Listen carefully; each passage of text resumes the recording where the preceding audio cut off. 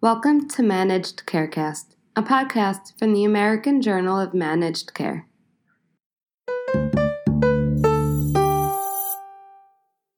This is Jamie Rosenberg, Assistant Editor for the American Journal of Managed Care, and during today's podcast, we'll be sitting down with one of the authors of a study published in this month's issue of AJMC. To date, most payment models that have emerged in the shift toward value-based care have been initiated by payers and focused on primary care providers. However, there has recently been a new wave of payment reform in which providers, mostly specialists, are designing and implementing their own alternative payment models in their practices. They're doing this through the Physician-Focused Payment Model Technical Advisory Committee, or PTAC, which was created by MACRA. A study published in this month's issue analyzed some of these new payment models to gain insight into what providers are prioritizing in their APMs. To give more insight into the study and its findings, we spoke with study author Suhas Gandhi of Harvard Medical School.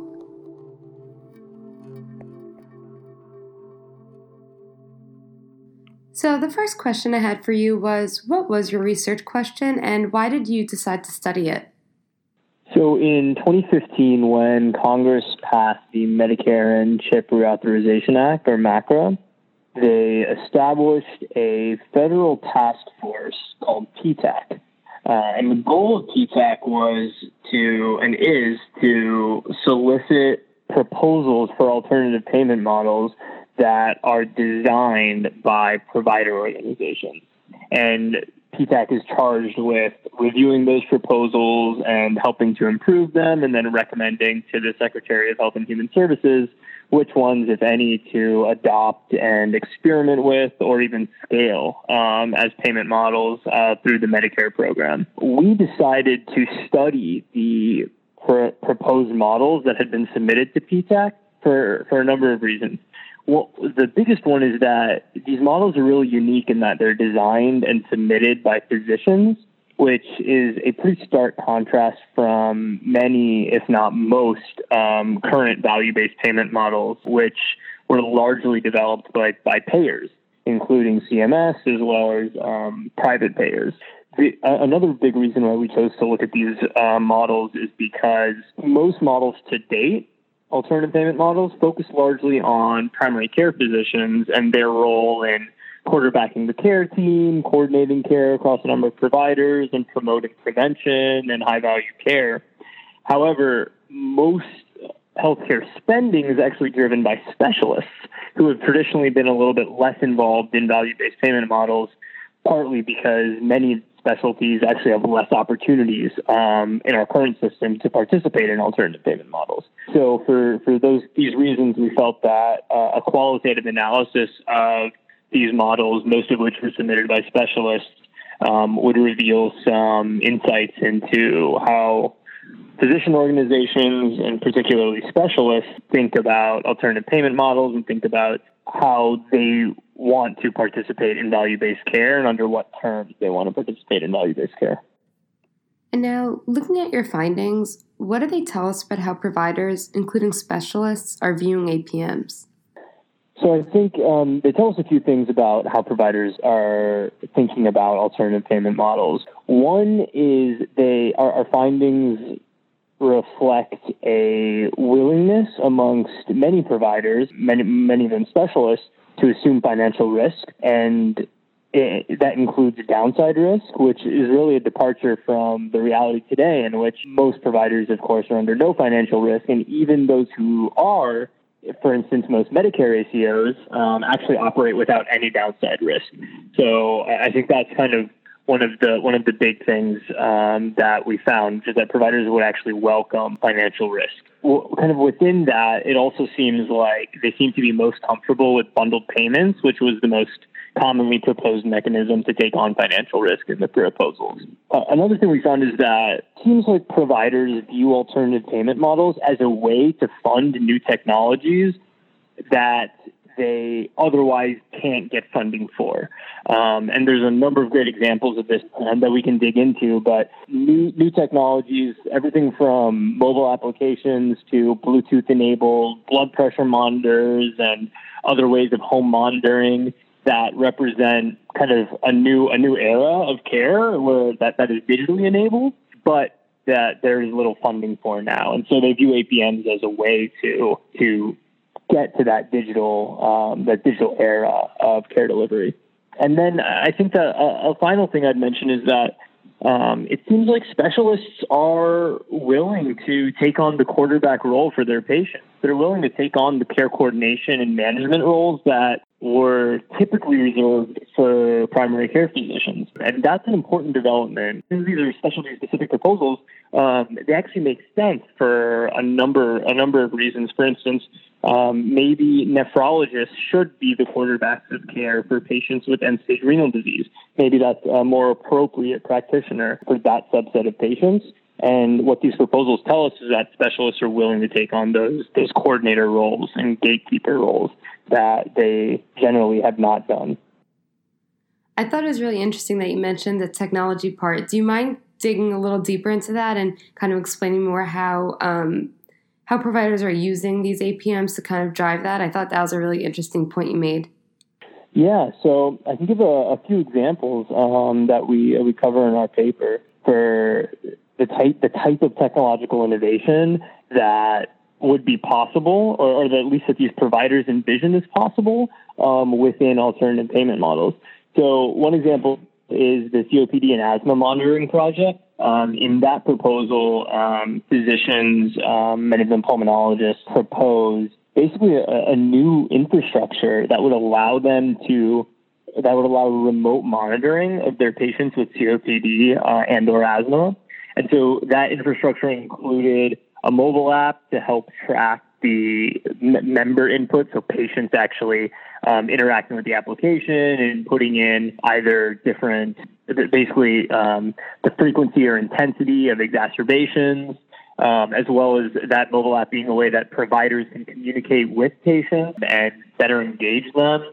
Some of the more advanced aspects of that infrastructure were a Bluetooth-enabled digital peak flow meter, which would allow patients to basically do pulmonary function testing at home and then transmit that data to their physicians in a way that's easier for them to see. So that allows more frequent monitoring of the status of their COPD and their lung function, as well as a more convenient way to do that. So that's an example of the kinds of technologies that physicians want to be able to use.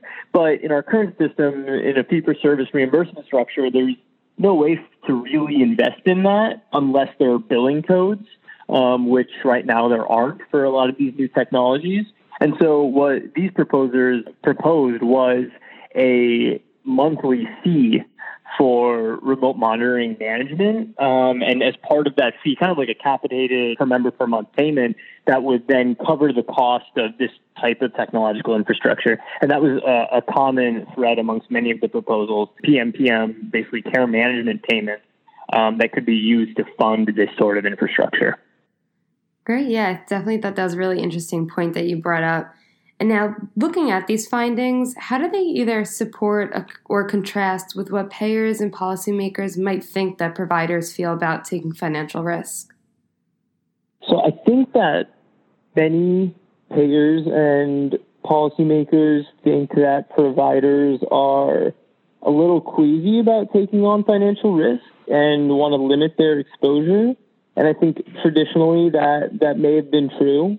And it's probably true in many cases, but these proposals, which admittedly are from a self-selected group, those who wanted to submit proposals to the PTAC, they reflect a willingness to take on both upside and downside financial risk and to be measured and to be held accountable for quality metrics that are specific to their specialty, of which there are very few in practice today. So I think that generally there's this idea that payers and policymakers have to coerce practicing physicians and other providers into participating in value-based care. And I think that's rooted partially in the notion that doctors don't want to worry about cost and are resistant to changing their age-old clinical practices for any reason, let alone financial considerations. But the groups that propose payment models to PTAC are evidence that that notion is a little bit flawed and that value-based care is not something that payers have to do to providers to make them more accountable. Rather, it's something they can do with providers. And the popularity of PTAC, shown by the number of very detailed proposals that it's received, demonstrates that physician groups and specialists want to be partners in the pursuit of value in this transition that we're in from fee-for-service towards payment models that promote better care and that hopefully also disincentivize wasteful care. And many doctors and doctor groups don't just want to participate in that transition, but they want to help drive it by helping to design what the future might look like for them and their colleagues. And that's what PTAC is all about. Right. And so what seem to be the most important qualities of payment models that can make them acceptable to providers? Yeah, it's a great question. I think there's a number of things that come through in these proposals that would be instructive for payers and policymakers or anyone who's designing payment models. Importantly, the quality metrics that are chosen need to make sense for the specialty. They need to be evidence-based and they need to be medically relevant. Unfortunately, there's a lot of quality metrics out there, both process and outcome measures, that are not very clinically meaningful. And so it's important to be very thoughtful about which metrics are chosen. And often the ones that are most important or that are clinically meaningful are sometimes the hardest ones to measure. And so that's why we've seen so many measures that are not as clinically relevant. And I think it's important to be thoughtful about that. Additionally, I think that providers need to have agency over what they're being held accountable for. So holding doctors accountable for medication adherence, for instance, without giving them the tools to help ensure that their patients are adherent to whatever medication regimen has been spelled out, is a recipe for provider disengagement. Medication adherence is a really complex problem that's influenced by far more than clinical factors. And so without giving providers the tools, the resources, which include human resources in the form of either case managers or social workers, as well as some technological infrastructure like the ones we discussed before, those kinds of tools will be important for physicians to be able to actually act on the things that we're holding them accountable for. I think the worst thing a payment model can do is penalize a physician for something they had no control over. And that's a really important thing to remember as we try to incorporate the social determinants of health into care delivery. We need to make sure we're empowering provider organizations to identify, screen for, and address social determinants of health if we're going to hold them accountable for outcomes that are highly influenced by social determinants of health, like mortality, readmissions, et cetera. And then a couple other things I'd mention is that it seems like downside risk does need to be capped, or at least that's what providers are looking for. While they're willing to take on some degree of downside risk, they seem unwilling at this stage to risk the floor falling out below them. So most of these proposals included caps on downside risk.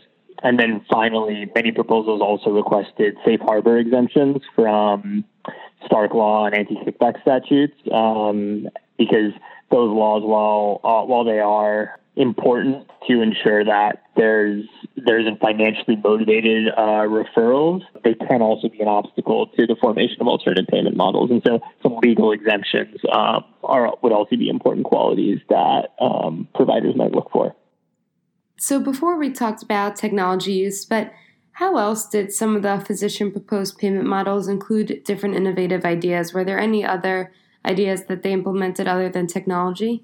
Yes, besides technology, I think there was a lot of changes proposed to the structure of care teams, as well as to the degree of case management that occurs. And I think that reflects an understanding that managing really complex patients with prostate cancer or end-stage renal disease or with serious illness towards the end of life requires a lot of non-clinical resources that there often just isn't enough funding for. And so I think reimagining the structure of the care team to include social workers and spiritual health professionals was one kind of innovative inclusion. Further, there was, to some extent, there's kind of in these proposals, it seems like there's a broadening vision of what is within the scope of traditional medicine, which, is usually within the walls of some kind of medical center.